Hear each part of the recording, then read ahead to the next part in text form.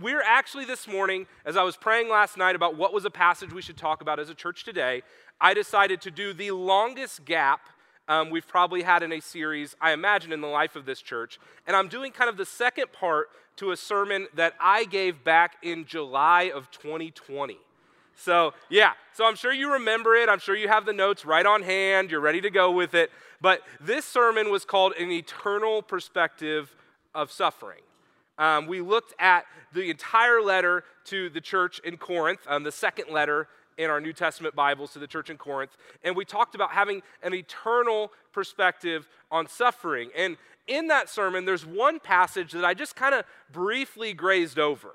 I even watched it again last night, and as I talk about this passage, really all I said was like, here's another perspective on suffering that Paul gives. But this is a passage that has really it's rocked me for the last 2 years. I think about this passage often. If you're a listener to the Sunday Recap podcast we do here at the church, I talk about this passage often. I regularly go back to it. And every time I think about this passage, I have one thought. I go, they really believed that. Like, they really believed that about suffering. That they really thought suffering had that purpose in their life. And so I want to encourage you, again, if you were with us back in July, you probably could go re-listen to the other sermon because this is kind of a part of that. But I want to encourage you again to go listen to that. But we're going to be looking at 2 Corinthians this morning, chapter 1. That's going to be the passage that we are in this morning. Now, with 24 hours notice, we are going to have minimal notes, but I do want to make sure that the note takers in the room are happy. So I'm just going to tell you, here's what we're going to do for our notes this morning. We're going to try to answer some questions, all in light of the idea that they really believed that. So the first question we're going to try to answer is who. You can write that down if you're a note taker. And actually, I took liberty last night. I went into our church app, stonescrossing.com, all by myself, no permission. I'll apologize later. And I put in notes for today if you're an app user. So you can go to stonescrossing.com/notes, or you can just find it in our app if you've downloaded that. And I put these notes in there for you. But the questions we're going to answer are who does what so that I can do what, but how do I do that? Those are the questions. Very clear. You got a real good direction on where we're going this morning. Those are the questions that we're going to try to answer this morning as it relates to suffering when Paul's writing to the church in Corinth that we find in this first chapter. Who does what so that I can do what, but how do I do that? Said exactly in that tone.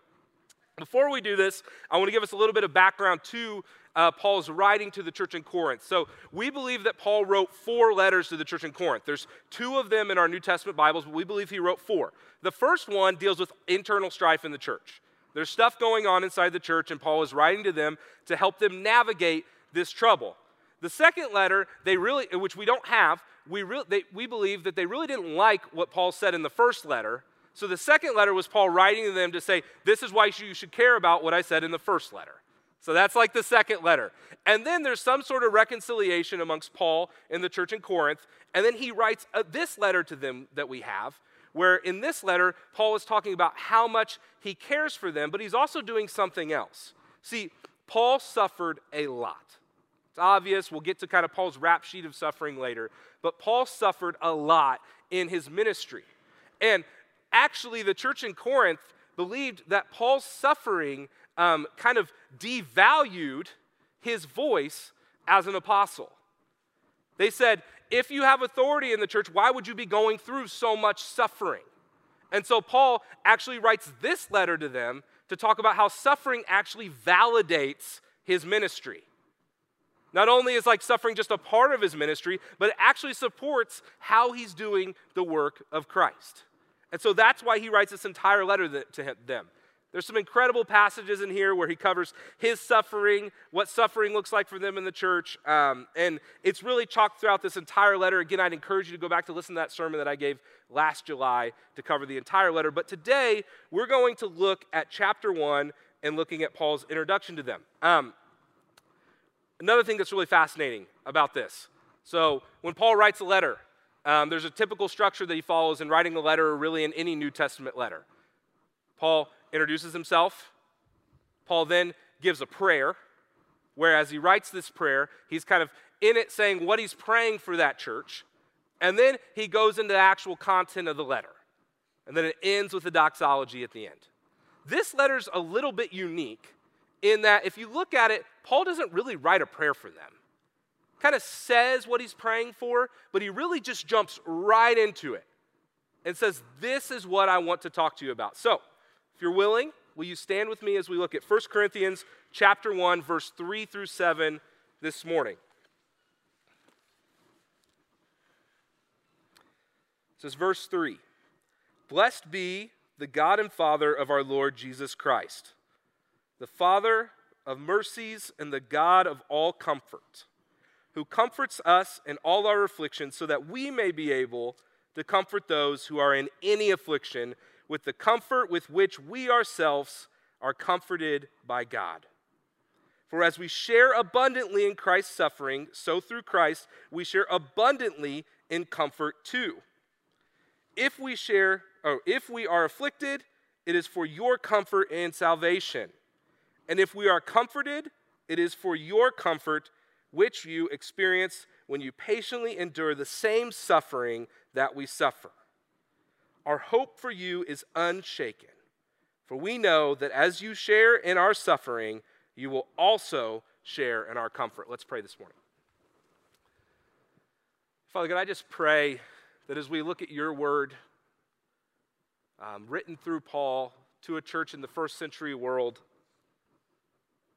as you proclaim the truth that you comfort us in our suffering so that we may comfort other people, God, that would be true for us in this room today. And that we would be people that would be so impacted by your work in our life, and that, God, we would see that our darkest moments, our suffering, our pain, our hurt, whatever we're going through, can have tremendous impact to those around us. And God, that you've called us to something greater than the suffering we've just found ourselves in. You've called us to serve you. And so, Father God, I just pray that that's true in this place today. It's in your Son, Jesus' name we pray. Amen. All right, you can take a seat. Let's talk about the who here for a moment. So young, I act like I'm not young. I'm 31 years old. I accept that. I'm young. But younger in my ministry, we had a situation happen in the church that I was a part of at Community Church of Greenwood. And we had a horrible situation. Many of you are probably familiar with it, where there was a car crash as a family was coming home from Chicago, and there were two young boys and a mother who died in this car crash. And this just wrecked our world. This was a family where the dad was an elder in our church. It just absolutely wrecked our situation, wrecked just how we were handling things. And I remember as it came time for the funeral, some of you may have been there. The funeral was held at Community Church of Greenwood, and it was an absolutely packed house. Just absolutely packed. And one of the things that interested me as a young pastor was there were so many pastors there from other churches. And I think the reason that these pastors were there were because they were curious how a certain pastor was going to manage a sermon like this. And many of you might know this name I'm about to share, but the pastor who delivered the sermon was Pastor Charles Lake. And Pastor Charles Lake has had a very significant impact across churches across Indiana and really across the United States. He was the long-term pastor at Community Church of Greenwood for a long time. He's a great friend, was a great friend of Woody Church. Just incredible ministry done by Charles Lake. Just really just established things in church planting that churches were not doing in the 80s and 90s. And this was the pastor Charles Lake. And so Charles Lake was coming back to deliver this sermon. And as Charles Lake began this sermon, he raised this question. He said, when we come across situations like this, situations of great suffering, the first question we want to ask ourselves is, why? Why did this happen? He said, I want to petition with you that there's a better question we need to ask. And the question is, who? who are we trusting in to make all things come true, all things to become right? Who are we trusting in? And I watched about every pastor in that room. It didn't matter where you were a part of a church. I started jotting down notes. And I'll be honest with you, I've seen many funerals since then. About every pastor I know, I've seen them quote aspects of that sermon that he gave in that funeral. Because when we turn our perspective on our suffering to not just focus on what we found ourselves in, the why, the mysteries that we may never get an answer to, but if we can turn our perspective and we can ask who is in control of all things, who is the God that we trust ourselves in, we begin to see that there may be a purpose in our suffering that's greater than what we are experiencing.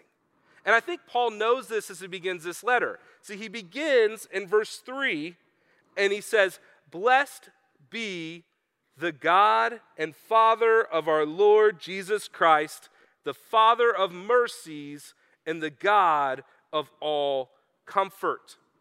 Now, we know that Paul's going to get to suffering, but I don't typically, when I'm writing about suffering or I'm thinking about suffering in my life, begin with the idea of, blessed be to God for my suffering. Blessed be to God for my suffering. But see, what Paul knows is that suffering isn't the end of the story. Paul gives these titles to God when he's talking about who God is in the suffering. He begins with this. He says that God is the Father of mercies. I think Paul's intending really two messages here with this. Father of mercies, implying that God is the one that's responsible for all mercy in our lives. That all mercy received comes from God. But I think it's very intentional that he uses the word Father, because we know that God's greatest display of mercy for us is through his Son, Jesus Christ. All mercy comes from God. Paul is reminding them of that as he begins this passage. And his greatest display of mercy is to us. So blessed be to God the Father of all mercy. The second descriptor he gives for God is this. He says, who is the God of all comfort. Again, Paul's being very clear here that the source of all comfort in your life is from God himself. That God, in his very nature, is the God of mercy. He is the God of comfort. In our suffering, I think it could help us if we switched our perspective to focus more on who God is than maybe right what we're going through. Reminding ourselves that God is the Father of mercy and that God is the God of all comfort. So he establishes the who. Then he moves into, so what does the who do? This is found in verse 4.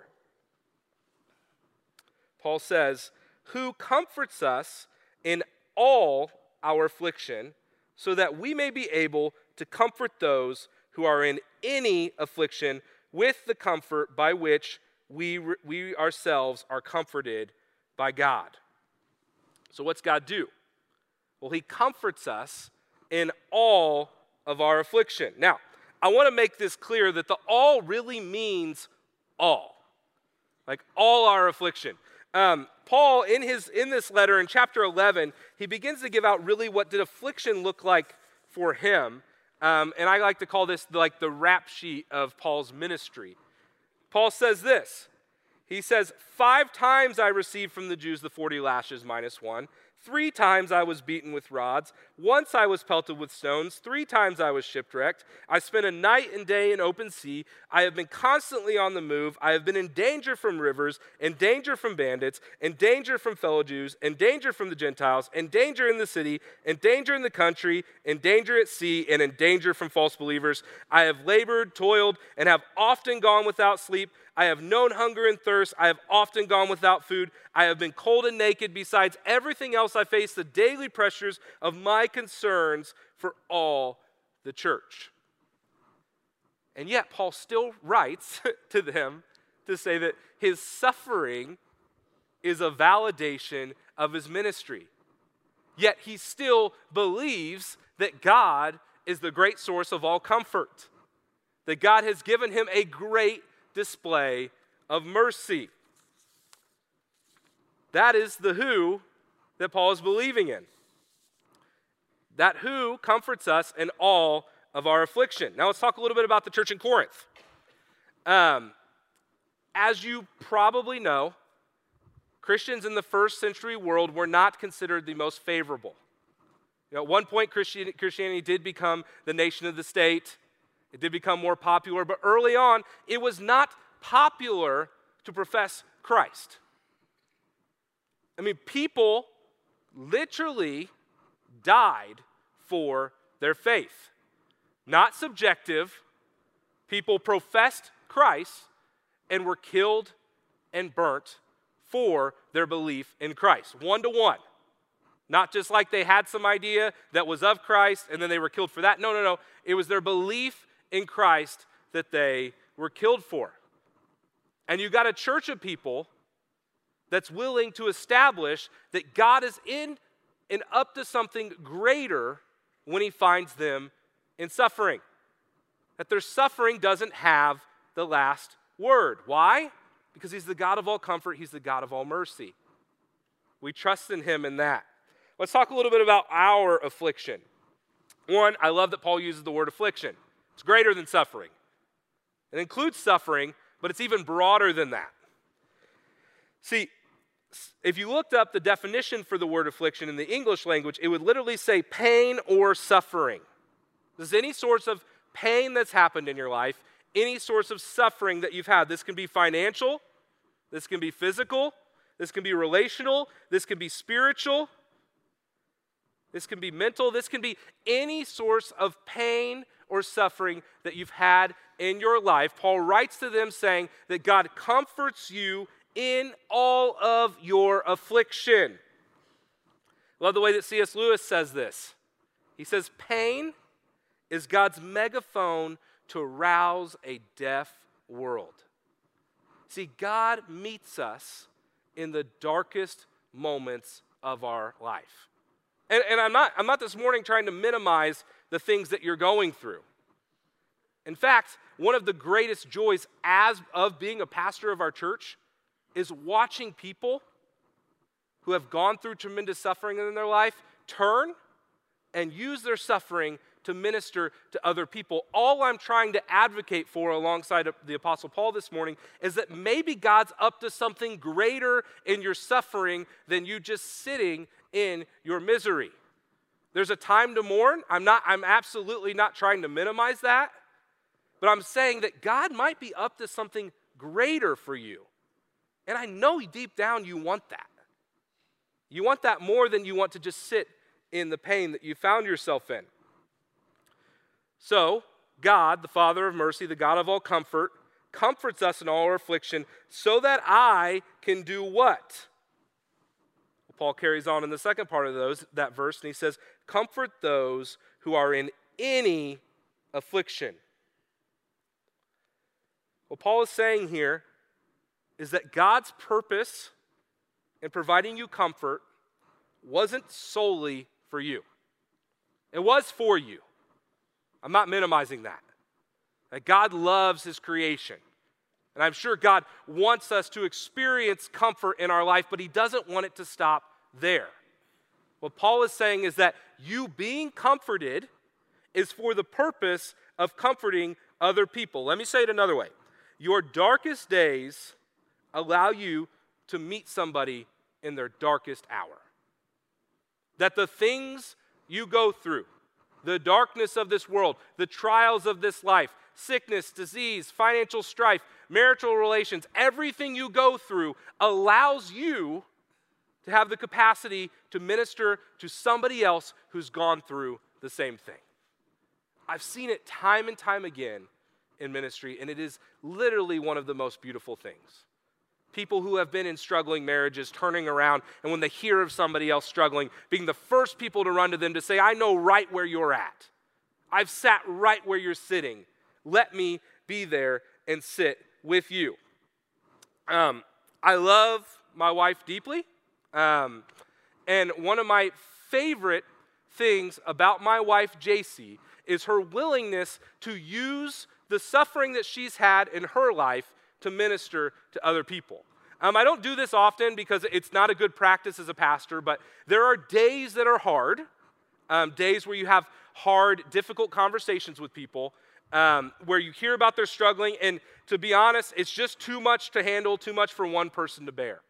And there have been many times on those days where I will go home and I might share whatever is going on with my wife, and her first response to me is almost always these same words. It says, you can tell that person they can call me because I've been where they've been. You can tell them to call me because I've been where they've been. I've sat through some of those sufferings with my wife. We didn't sit in those moments and think to ourselves, God's going to use this one day. We absolutely didn't. I'm not trying to pretend that was our perspective. But now we find ourselves on the other side, and we can proclaim together, that person should know that they can call me because I've been right where they've been. Just want you to pause and think for a moment to yourself, what are the areas in your life where you've dealt with struggle? You've dealt with pain, you've dealt with hardship, and goodness, middle schoolers, I'm talking to you in the room too. I know you're in here with us today. I'm not trying to kid that you don't have hard moments in your life.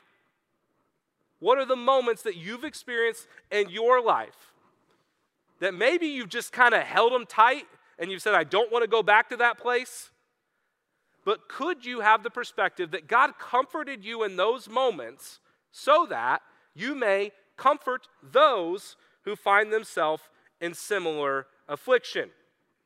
Now, let's get to the last question. We talked about who does what so that I can do what, but now, how can I do that? See, we know that the who is the Father of mercies, the God of all comfort, who comforts us in our affliction so that we may comfort those who are found in any affliction. But the question is, how do we do that? Because some of us were probably finding ourselves, they're like, yeah, I want to do that with my suffering, but I just can't get myself over the wall. Well, I think Paul answers this in verse 5.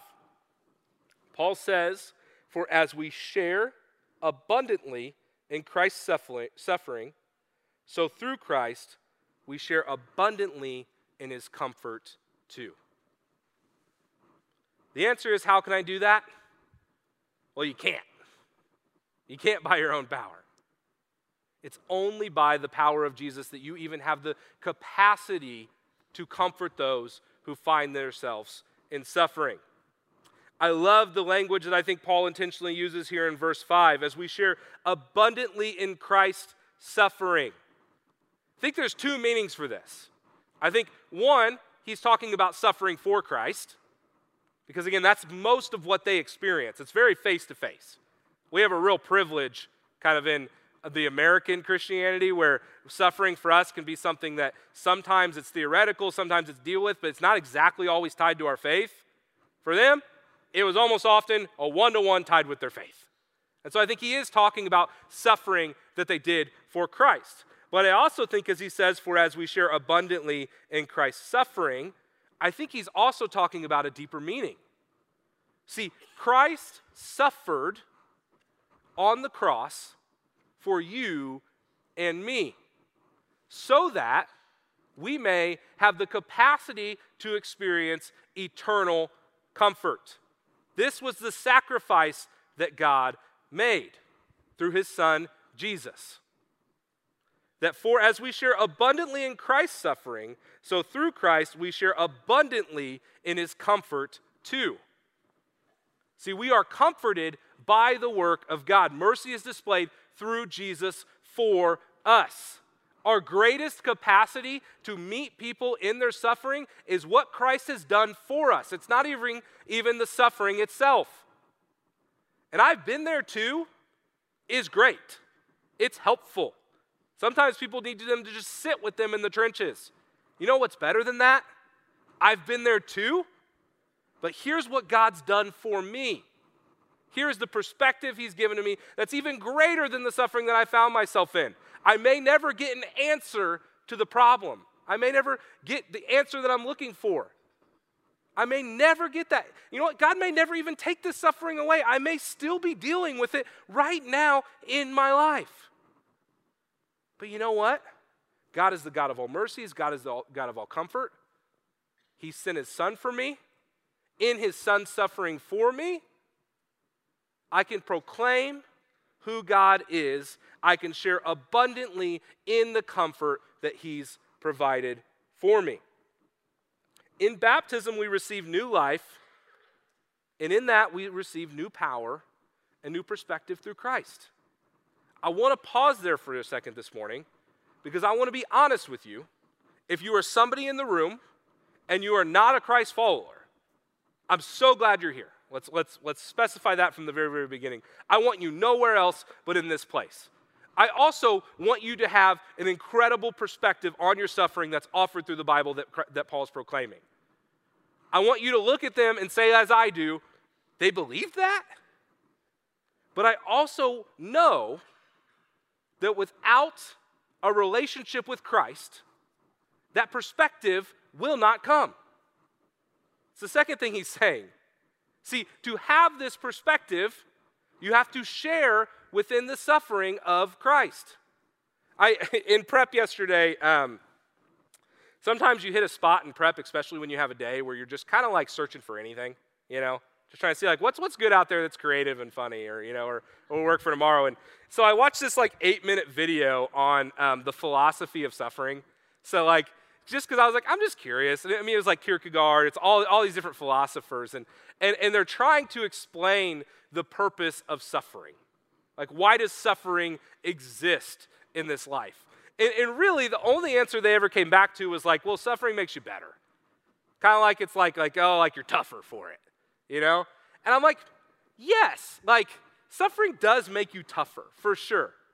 But there's a perspective that's offered in Christ that is so much greater than you just being tougher. There's a God who is in control. There's a God who's actually for your mercy, who's actually extending grace to you. There's a God who's for your comfort, and in fact, he's the only source of true comfort. So again, to those of you in the room that you're not professing to be a believer in Christ, it's something you're still wrestling through. I can't make you believe that. That's not my goal. But I also know that God is offering you a perspective in suffering that comes from having a relationship with him. And so I want to encourage you today, if you're wrestling with that, do not leave this room without having your questions answered. After service, we have elders who will be up front who would love to pray with you. I would love to pray with you. But again, this perspective is offered through a relationship with Christ. So I just pray that you have that. The world will not have an answer. I can't give you a one-to-one to how to deal with suffering apart from Christ. It's only through having a relationship with him that you can have this perspective. All right. To close this out this morning, I want to look at the last 3 verses that we talked about. I think this is Paul doubling down on the purpose in suffering. Paul says this: if we are afflicted, it is for your comfort and salvation. And if we are comforted, it is for your comfort, which you experience when you patiently endure the same suffering that we suffer. Our hope for you is unshaken, for we know that as you share in our suffering, you also will share in our comfort. All right, here's going to be the little clean 3-point sermon part for you. So for those that really struggled with the journey we just went on together, here's the clean part for you. There is greater purpose in your suffering, and I think Paul makes it very clear in these last 3 verses. The first thing he says in verse 6 is that your suffering is for God's glory. If we are afflicted, it is for your comfort and salvation, and if we are comforted, it is for your comfort, which you experience when you patiently endure the same suffering that we suffer. What Paul is saying here is that the suffering you go through in your life, even the comfort that you experience, has the ability to be used to bring God glory. That as you go through these things in your life, knowing that God's at work, with an eternal perspective, seeing what God's doing, that God will be glorified because you'll now have the ability to comfort those who are going through the same afflictions, who are going through the same problems in this life. I think we have an idea sometimes that we're all like very, very unique, and we are at some capacity. Every person's unique in this room. But at the same time, most of the things we go through, there are other people who have gone through the same things. How much greater would it be to use those things to minister to those people? So in suffering, Paul is saying God is glorified. The second thing he says is that suffering establishes your testimony to other people. Again, testimony is a word that in church has become very simplified. We tend to talk about it meaning how did we come towards Jesus? And that's great. Christ did some tremendous things in my life when I came to knowledge of him as like a third or fourth grader.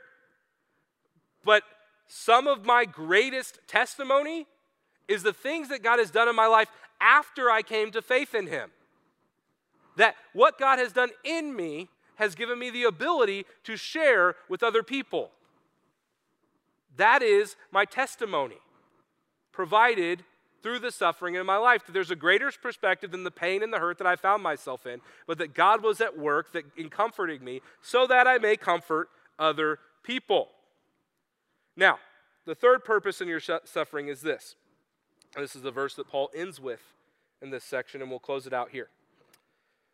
Our hope, this is verse 7, our hope for you is unshaken, for we know that as you share in our suffering, you will also share in our comfort. Suffering for the believer reminds us that our comfort is not in this world. It reminds us that we don't put our hope in the joys and the experiences and all the good things that happen in this life. That we don't put our hope in our relationships. That we don't put our hope in our finances.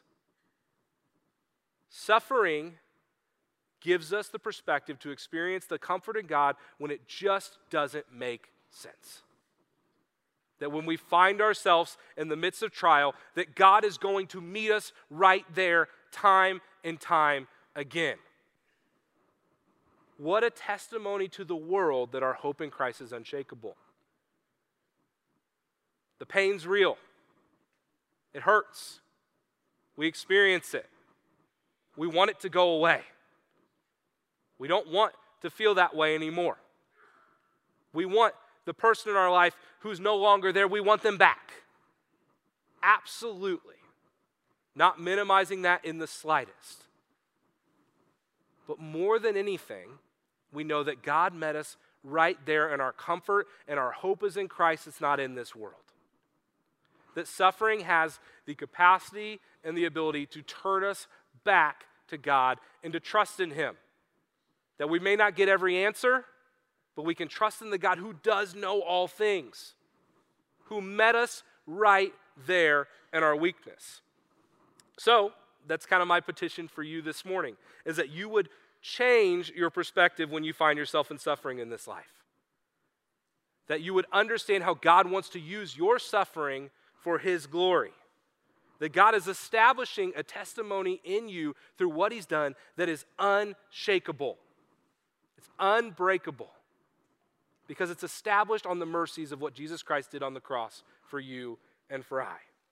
That is the work that he's doing in suffering. So I'm going to pray for us this morning, and we're going to sing one more song.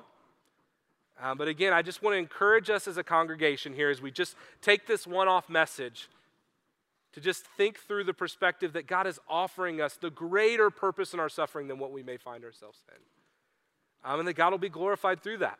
Through our relationships in this room, that will be glorified in our relationships with people outside this room.